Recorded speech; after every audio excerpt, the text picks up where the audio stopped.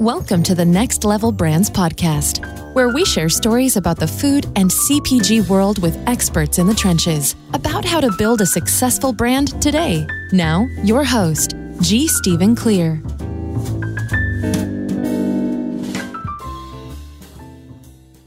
Hello, everyone, and thanks for joining us today on the Next Level Brands podcast. We are brought to you today by Kitchen to Shelf, the educational arm of Next Level Brands and providers of online and in-person courses, workshops, and webinars for CPG entrepreneurs at any stage of growth. If you're an early-stage startup or still in ideation, then the LaunchPan course is designed for you. All of the basics and more, saving you tons of time and thousands of dollars in launching and growing your food, beverage, or small goods business. More details available at kitchen2shelf.com. That's kitchen, the number 2, shelf.com. What you need to know to grow. This is Steve Clear, and I have as my guest today on the program Jamie Valenti Jordan, who founded Catapult Commercialization Services back in March of 2018. He has a passion for finding new and interesting food challenges that combine scientific tools, engineering and operation realities, and business drivers to find unique and optimal solutions.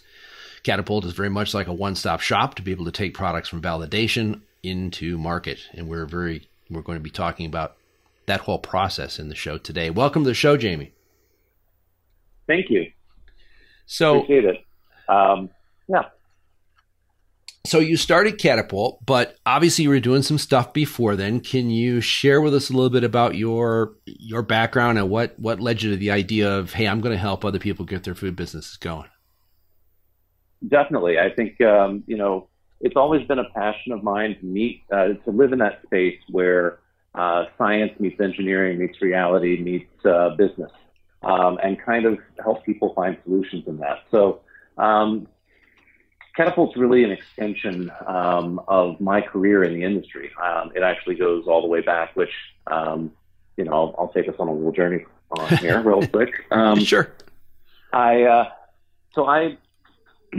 actually had my undergrad in chemical engineering, fell in love with the food industry so much through a couple of internships with General Mills that I turned down a six-figure offer right out of undergrad with Exxon in order to head up to UW-Madison and get my master's in food science.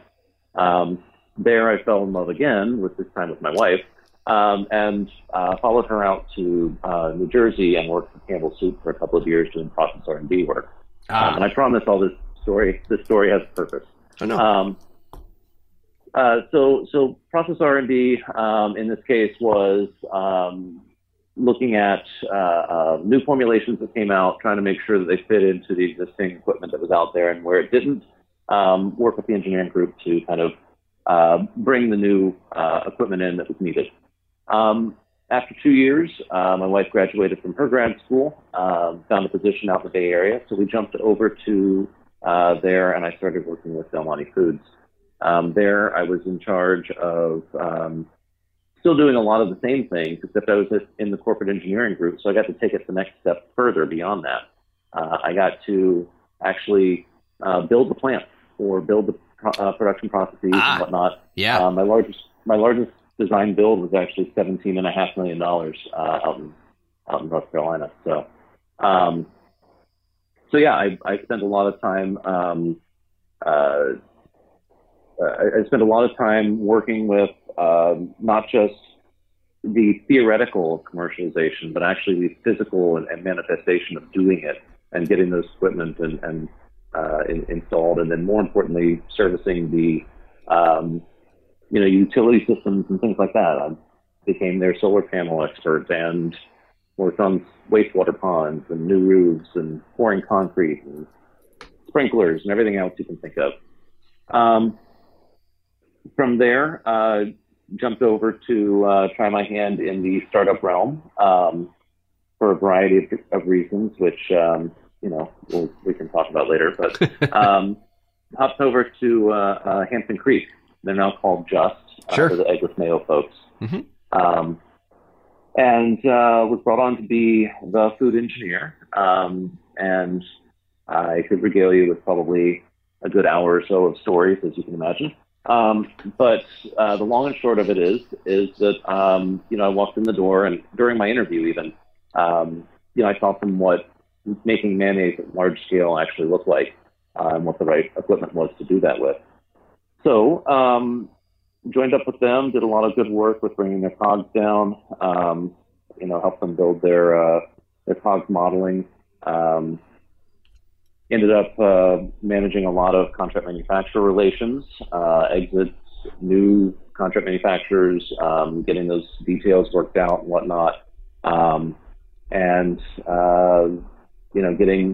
getting that whole the whole system running, right, where you can say you got positive margin on all your products, and pushing that as far as it'll go without having to push costs and all that other stuff. Very important. Yes. Also important is time with family, which turns out working for a Bay Area startup while your wife is a large firm lawyer doesn't leave a lot of time for a 2-year-old. So that is the reason why we picked up and left and moved out here to Milwaukee. And we moved to Milwaukee because my wife's family's from here, and she's a lawyer and she was working at the large law firm here in town. I actually, financially, I didn't have to work, which was amazing and freeing for about a day and a half.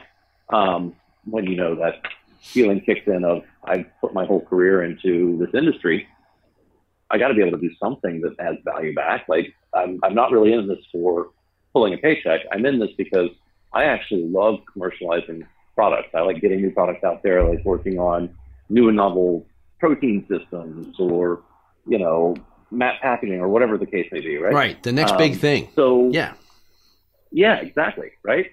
Even if the next big thing is a granola trail mix, for some people it is, that's fine. But it's really the passion that's centered around that. And then being able to unlock people's passion and manifest it in a meaningful and physical way is something that I enjoy doing. Like that's who I enjoy being. So, about that day and a half later, I decided, okay, let's see what we can do. So I started calling around, see, who knew of people that needed help for what I could do, and very quickly found myself calling accelerators in the food and beverage space and saying, hey, just thinking about it, you guys are really good at starting businesses. Do you know anything about making food or manufacturing food or how to actually get the idea into a production facility? Which obviously led to a couple of clients and the founding of Catapult. And, it was good for, 6 months while I was by myself and kind of, taking on a couple of clients here and there and whatnot. And obviously I ran out of bandwidth pretty quick because if you call more than 2 or 3 accelerators, they start calling you with 3 to 6 clients each, and all of a sudden you're well underwater. So I went to the guy around the corner for some clerical work support, and he helped me out. And then I made some partnerships in the industry where, great, I can do the process work, you can do the product work and the development work that needs to convert this recipe into a formulation by using industrial ingredients and everything like that. Let's partner together on this project and figure out how to meet the client's needs, which led to more of those types of relationships and whatnot, to where we find ourselves today, where we've got 7 employees and 30 consultants that we work with, and doing a lot of good work in the industry. And that's great. I think one of the things, Jamie, that scares many food and beverage entrepreneurs is this concept of, my taking my recipe and turning it into a formula and what happens when that happens. Sure. Because for many products, that's a challenge. And people, I think a lot of entrepreneurs don't necessarily grasp that in the beginning, that when you start scaling, I think for at least most of the people that I've worked with, co-manufacturing or co-packing is the next step. So it's whatever, they may be renting time in a commercial kitchen. They may actually own their own facility or whatever, but at some point in time, it's okay. I have to 3X this, 10X this, I have to, right? And then that means I've got to go into a facility, and now all of a sudden mom's brownie recipe, right? we need to, by the way, we need to reduce cost of goods considerably. But is that, so how have you found people treat that when you're basically trying to change their baby? Sure. I mean, that's kind of the heart of what we do in many cases. It's not about changing the baby. It's about preserving what makes the baby special and accentuating that through the use of a variety of different ingredients. When you go to the grocery store to look at sour cream, you may be able to find a dozen or 2 dozen sour creams there, right? And Right. Mom's Recipe for Brownies, for whatever reason, calls for sour cream.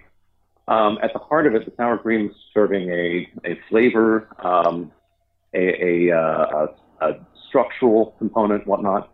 And when you break that down into its functional components, we can do far more with 2 or 3 ingredients than you can with those 24 options for sour cream, because we may have hundreds, if not thousands, of ingredients that we could use to accomplish the same goal.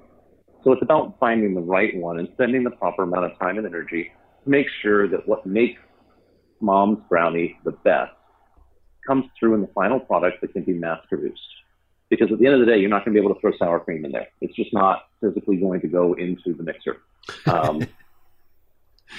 Right. Not going to happen. So exactly.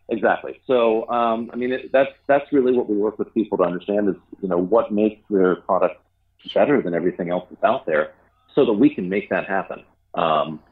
And my COO would go on for 20 minutes if I let her, about preserving the culinary integrity of the product itself.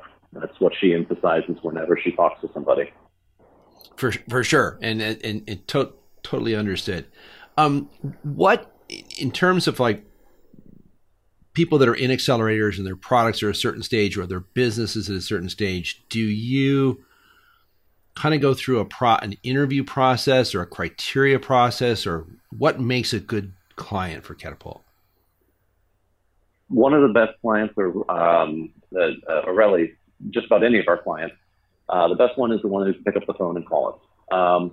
So I very rarely will walk away from a client. I will say that I won't put out the marketing spiel. What I'll say is we work with just about anybody.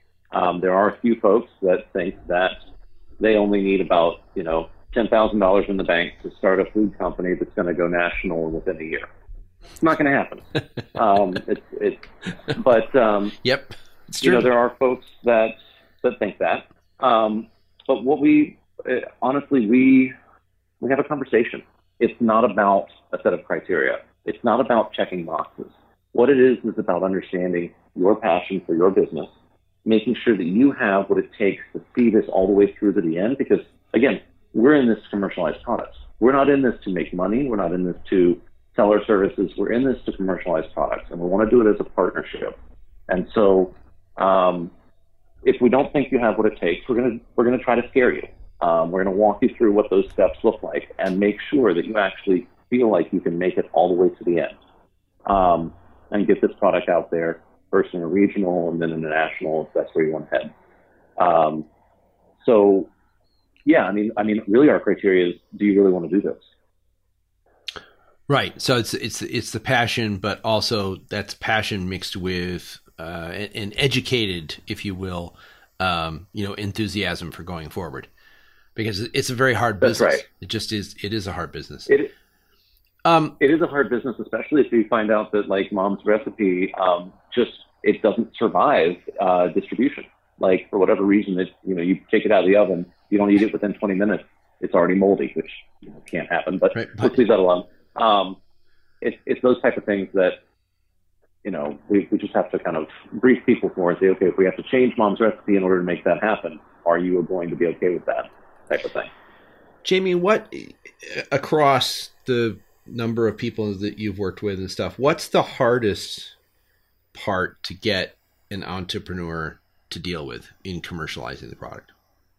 I think the hardest part is when they get their product into a warehouse and they're like, okay, great, we've made a pallet of each of our flavors and we're ready to go.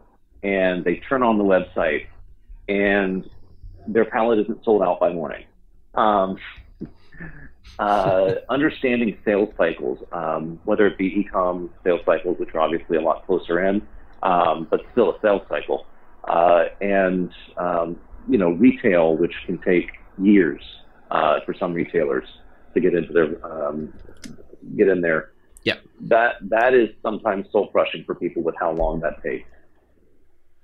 And that's, and I certainly can understand that. I've had the same experience. I think the one I find most often is not understanding the amount of capital that's going to be required. Mm-hmm. And not that they're not aware that there's going to be investment needed, but I think there's a focus in the entrepreneurial thing. You're trying to make that sale, you're trying to get that distribution and whatever else. And then it's like, my phrase is, okay, the buyer said yes, now what? Well, that's when the real work starts, is you've got to be able to pull that product through. Most of the time that's going to require money. And as you grow, because of the nature of our business, you go from a two stores, right, in your county to a 20 store chain. Mm-hmm. And then the next step up is a 200 store chain.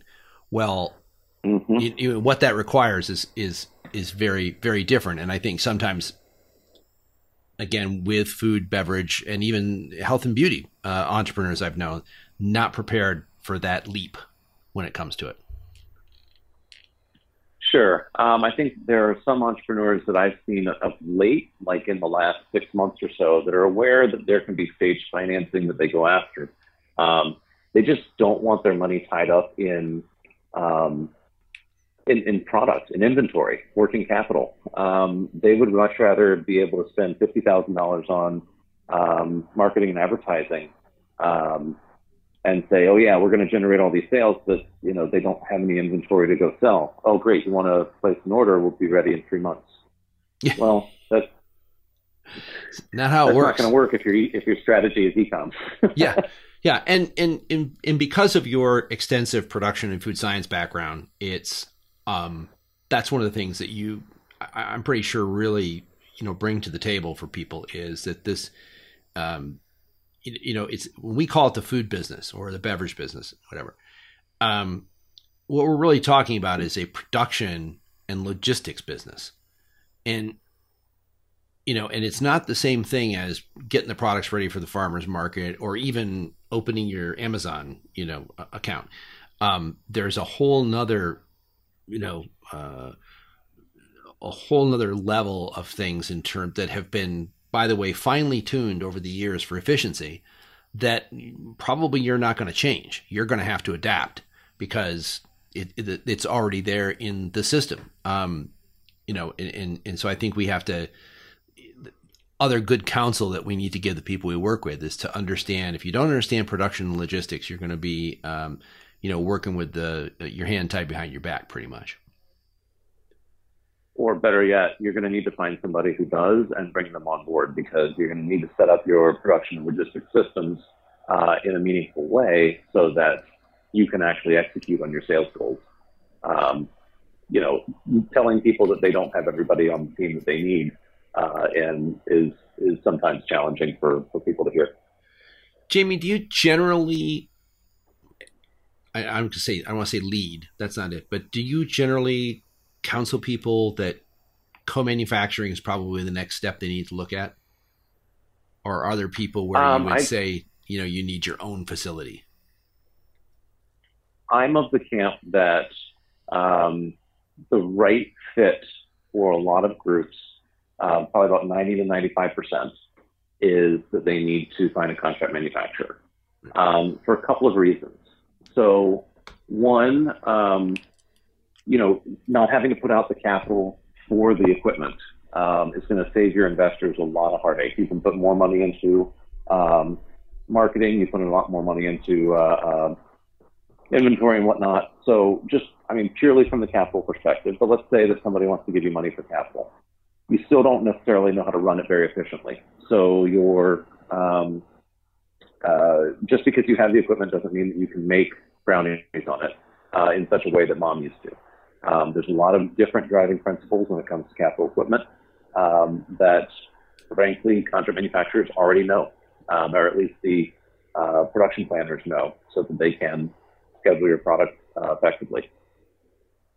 Then there's the aspect of, okay, now you've made it, now you have to inventory it and warehouse it yourself. Because if they're going to build a facility, they're going to want to be their own, logistics fulfillment area, rather than going to a 3PL. But I think the biggest thing is the biggest hidden gem that contract manufacturers can offer is that they're already buying sugar, they're already buying cocoa, they're already buying all these other things that you would want to put in your product, obviously in a different proportion, or else it would be somebody else's product. But they're already buying those. Why not use their pricing instead of paying nearly double to just buy it yourself? So if you're looking to drop your cost of the actual cost of the ingredients, you're looking to drop the cost of the product, the processing itself, drop the cost of the packaging, all of those things best can be served through a contract manufacturer. Not to mention they've already got FDA certification for their facility, and we'll handle all of the back-end QA testing and everything like that you need to do to meet the regulations. So also, yeah. That's I could go on and on, but I won't. No, it's okay. It's one of the things I know that folks who are in the business are sometimes concerned about, because there's all kinds of co-packer, co-manufacturer horror stories out there, but there's horror stories about everybody. So it's one of the things in the business, but there are so many advantages to doing that, and and to entrepreneurs out there in the audience. Amongst the other things, Jamie was talking about having worked in the Bay Area and having a business there, and I did too. One of our largest, CPG icons in the Bay Area is Clorox, an ex-client of mine. And a lot of people don't know that Clorox makes Hidden Valley Ranch dressing and KC Masterpiece barbecue sauce. And when they hear it, they go, "What?" You go, "Well, yeah." And by the way, they've never actually made it. It's always been co-manufactured from when they bought it from the original people. It's still co-manufactured today. But, there's a reason for it, because the people that are making it, I think, are the most efficient salad dressing and barbecue sauce makers in the world. And why would you change that to go build a gigundous plant somewhere and take that on yourself? So if somebody the size of Clorox can see the advantage, then I think it's something certainly entrepreneurs should look at when they're going forward. And it can help you scale faster, Jamie, right? That's the idea. Mm-hmm. That's actually going to be my next point to follow up there, was that, if you are an emerging brand and you need to run, 3,000 containers or something, you can either get something that can make 10 containers a day to properly size it to your monthly production, 10 containers, 100 containers a day. Or you can get something that will run 100 containers a minute and run it for 30 minutes at a contract manufacturer, and you'll have all the product that you need for the next month. Obviously, Hidden Valley Ranch, they do a lot of products, but yet they still don't fill up the capacity of their line 100%. They still have other products that run on those production lines. So let other people use their efficiencies of scale, because their cost of labor, even though they may have 10 people on it, you're only running it for 30 minutes, you're going to pay them, $10, $15 for the whole session each to get it to run, instead of paying somebody else, 18 hours to get it to run all day. Jamie, when you have folks who approach you, the people who call, you were talking about, which is the ones that we both love, those folks, kind of what's the process that you go through to onboard people in Catapult, and what steps do they go through? And you have a number of different services, so you can talk about that, but how does that journey usually go? Sure. So when we talk to a new group, either they're calling us with a specific need, so I kind of give them the same background that I've already given you on kind of where Catapult came from and what our focus is on, so that they know we're not professional consultants looking to line our pockets. But we we kind of onboard them by having that conversation, understanding what their needs are, understanding, even who on our team might be able to help them with their specific needs in the most efficient and way possible. And that's all in the initial call. So I'll get a cold call. I'll probably get one here in about 10 minutes or so, I guess. Just the nature of how things happen. Of course. I'll get a call and we'll literally just talk through, tell me your needs. What are you working on? Things like that. At some point, I have to cut them off in that conversation and say, you're about to tell me something proprietary. Please stop. I would love to continue this conversation. Please send me your NDA. So we sign their NDA. I get my COO on the phone for the next call. And we walk through everything in detail, asking all the proprietary questions we need to put together, reasonable sized scopes so they know discreetly what it is we're going to do for them, roughly how long it's going to take. Because it turns out, I don't know if you've worked with startups before, but they can be sometimes chaotic and not understand what they need sometimes. Yes. We put together a scope. We help them understand what it is we can do. If we exit that scope and they want more help, we tell them we're doing everything on an hourly basis. But that's why we work generally on an hourly basis, is that while we can put together a scope, generally the need far exceeds that. Once they trust us to help them with a larger scope. And so we just kind of keep working on that front.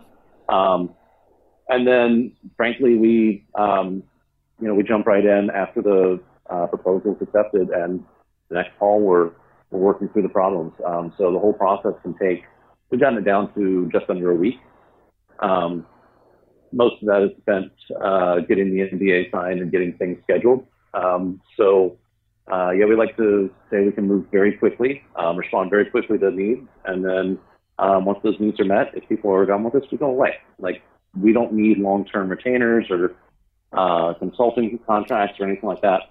We're in this to meet the needs, help you get what you need to launch the product. And if you don't need anything else because you've got your team already built, great. Take our knowledge with our blessing and run and go do it. Like, that's what we're trying to do. And if somebody's thinking about that, Jamie, and there may not be a quote unquote typical, but so kind of at a unit volume, or where do they generally come in, and then where are you trying to take them? So are we talking about, I'm doing 1,000 cases, and when we're done at Catapult, we're going to be doing 100, or is there a range? We literally work with people all the way down to 0. We have Grandma's recipe on an index card. This is one of my success stories, actually. Grandma's recipe on an index card. Here's it on a piece of china that we just pulled out of the cabinet. Can you taste your product and tell me whether or not you think we've got a business? And that group is Mama Bev's. So they're here, actually local. I'm happy to plug them. And we've been working with them for about 1.5 years now. Last month, they closed just shy of 20K in e-com business. And that's after they turned their e-com on about 2 or 3 months prior to that. So going from 0 to 20K in e-com in a couple of months, because they had all the other pieces lined up and ready to go, including production, to be able to meet that. They've been able to do a lot in a little bit of time. I think their target over the next couple of months, I think the next quarter should be about 100K. So they're going at this. They're going at it the right way. We work with folks that small. We've also worked with, I'll talk about my second largest client.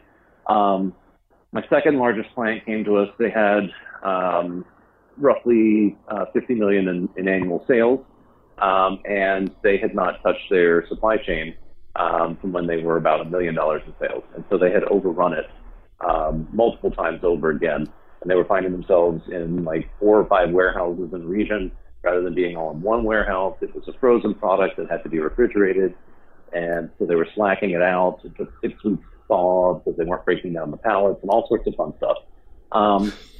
But yep. Long story short, we came through and said, okay, we're going to bring the product to new ports because these are going to be the new warehouses. This is how we're going to process the product. It's going to go from a 6-week blackout to I think we got it down to about 15 minutes using some different technologies. The total cost of the goods went down significantly, and they ended up with a better quality product that lasted longer on shelf. I mean, it's hard to talk about a downside with all that, but yeah. And then we run everything in between, where we've done a little bit of e-com, and we're selling maybe 50 cases a month through e-com. We'd really like to take this into initial retail channels and whatnot, and see if we can start to move some product that way. How do we do that? What do the sales cycles look like? And everything like that. And how do we grow production to be able to do that beyond the commercial kitchen that we're using right now to support that? So yeah, it's about solving simultaneously the technical, the operational, and the business challenges in order to deliver a growth that is meaningful to the client. Growth in any one of those areas doesn't necessarily help the bottom line, but growth in all of them can. Right. And yes, and coordinated, certainly helps. One of the things we probably should talk about, Jamie, a little bit is, first of all, if people are interested in furthering the conversation and finding more about Catapult, how do they do that? Easiest and simplest is catapultserve.com. That's CATAPULTSERV.com. That is our website. It's got my email address on it. It's got my phone number on it. It is my personal cell phone that is sitting right here. I'm talking on it right now. So feel free to give me a call anytime. I may put you to voicemail, unfortunately. But right now, I am the gatekeeper. I talk to every client before we onboard them with anybody, just so that you understand who you're going to be working with, and what the team looks like. So that's really the process. We don't need anything super formal. We don't have documents and all that stuff we have to worry about up front. We're going to worry about that once we need to get additional information and things like that. Got it. One of the other things too, Jamie, is COVID, the lockdown, the effect of coronavirus, the shift in from retail to e-com. What's been the effect on Catapult, and what's been the effect on your clients? I'd say the effect is more on the way in which we have to do business. So specifically, Catapult, we are a decentralized group. I'm literally sitting in my attic right now, and this is my normal workspace. This is not my COVID-only workspace. My group is in Seattle, Portland, the Bay Area, LA, Austin, Chicago, Omaha, Boston, not to mention Milwaukee, where I'm sitting right now, and Atlanta, and one in Australia. But good. Basically, we work from our spaces when we need production equipment. We have them nearby. So if I needed something, I'd probably run over to UW-Madison. We work with the local universities and or commercial kitchens in each of our different areas, so that we have the right equipment that we need to run our tests and whatnot. But as far as the impact of COVID, we have seen with contract manufacturers that they're not letting people in to take tours right now. A lot of places are still trying to fill the new product pipeline. So they still want to queue those up, but they're just not letting anybody in the door, so they're not signing those executionable contracts at the moment. That is starting to open up. We've talked a few places into letting us tour their facility virtually. So we'll do it on FaceTime, actually, the simplest of all solutions. Yep. And we'll go through and ask questions, take me through your QA lab, let me meet the individuals I'll be working with, all that stuff. So we're doing all of that remotely, and we've been doing that as needed for clients when we don't necessarily need boots on the ground. But I would say our normal MO, and the best way to get a feel for somebody is to go into their home, go into their production facility, and see how they do business, even though they've prepped it for you coming through, at least how they want to portray themselves if you see a piece of roof tile falling in or something like that, and mention that to them. If they don't immediately jump out of their skin to go fix it, you're like, I'm not sure that you're going to fix that. And, maybe we shouldn't be doing business together because I'm worried about your QA protocols and things like that. So yeah, I mean, that's really been the impact is slow down on travel. That said, I currently have a guy in a plant right now. We're installing so my exception to my 95% should go through command is that some places actually do need their own production facility. Yep. And so that exception includes a plant that we're building in Minneapolis right now for about $1.5 million or something like that. It's a small little plant. But I have a guy literally there right now. And I said to him, listen, COVID's still an issue. We've got these major issues with the race tensions right now. If you don't want to go, don't go. Like, we can do this remotely if you want to. And he felt like he needed to go so badly for the client that he had it out there to go help out, which the client was immensely appreciative of. Yeah, it's a different time. So that's right. But that's right. At least so I don't know how far out this will air, but at least we'll remember this fondly at some point. Yeah. And well, I think it's there are certain things that you can't do over a Zoom meeting for sure. But I also feel as though there's a lot of companies that, and I'm talking now probably more about larger CPG, that are finding out that you can do a lot of stuff remotely, and gosh, we don't have to fly everybody in every month to have this meeting. So right, it's just we'll see what happens with that. And so, but so Jamie, one thing that we do for our audience is we try to elicit from our guests from various walks of life, and we have a lot of founders in the program. We have a lot of people that are I call key partners. You would be one of them for people that are trying to assist people in growing. But we like to see if they can sum up an advice to fellow entrepreneurs in one word or one phrase or one particular area of the business that you want fellow entrepreneurs to know. Can you do that? Sure. I think in summary, based on our conversation today, because I'd like to keep it, topical, but, contract manufacturers are potentially great partners if properly vetted, and can deliver on a lot of things that people are looking for in their business objectives. Yep. Agreed. Good advice. Good counsel. Mm-hmm. And so, guys, if you want to talk to Jamie some more, you can start by going to the Catapult website, which is catapultserve.com. And he actually has his phone number on there. So, which is great. I think I've had one other guest that actually said that. And it was an agency guy who said, no, this is my phone number. I'm not giving you the agency's phone. It's my phone number. And you can call me. So it's great. But I really appreciate you taking the time to be with us today, Jamie. And we should do another show to talk about some of the other aspects, technical of the business, because I think it's something that I know a lot of entrepreneurs out there need, and on a daily basis that's what they need. It's one of those great things. So I can see why Catapult has been so successful. For sure. Just tell me to when.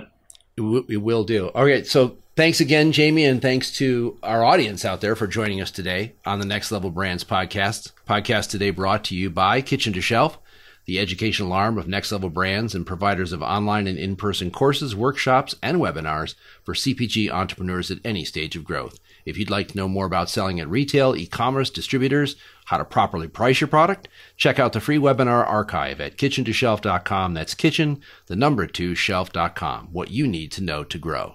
I'm Steve Clear, and we'll see you all next time. Thanks for listening to the Next Level Brands podcast with G. Stephen Clear. Learn more at levelbrands.com. While you're there, be sure to sign up for the Next Level Brands email list or subscribe on iTunes so you never miss an episode.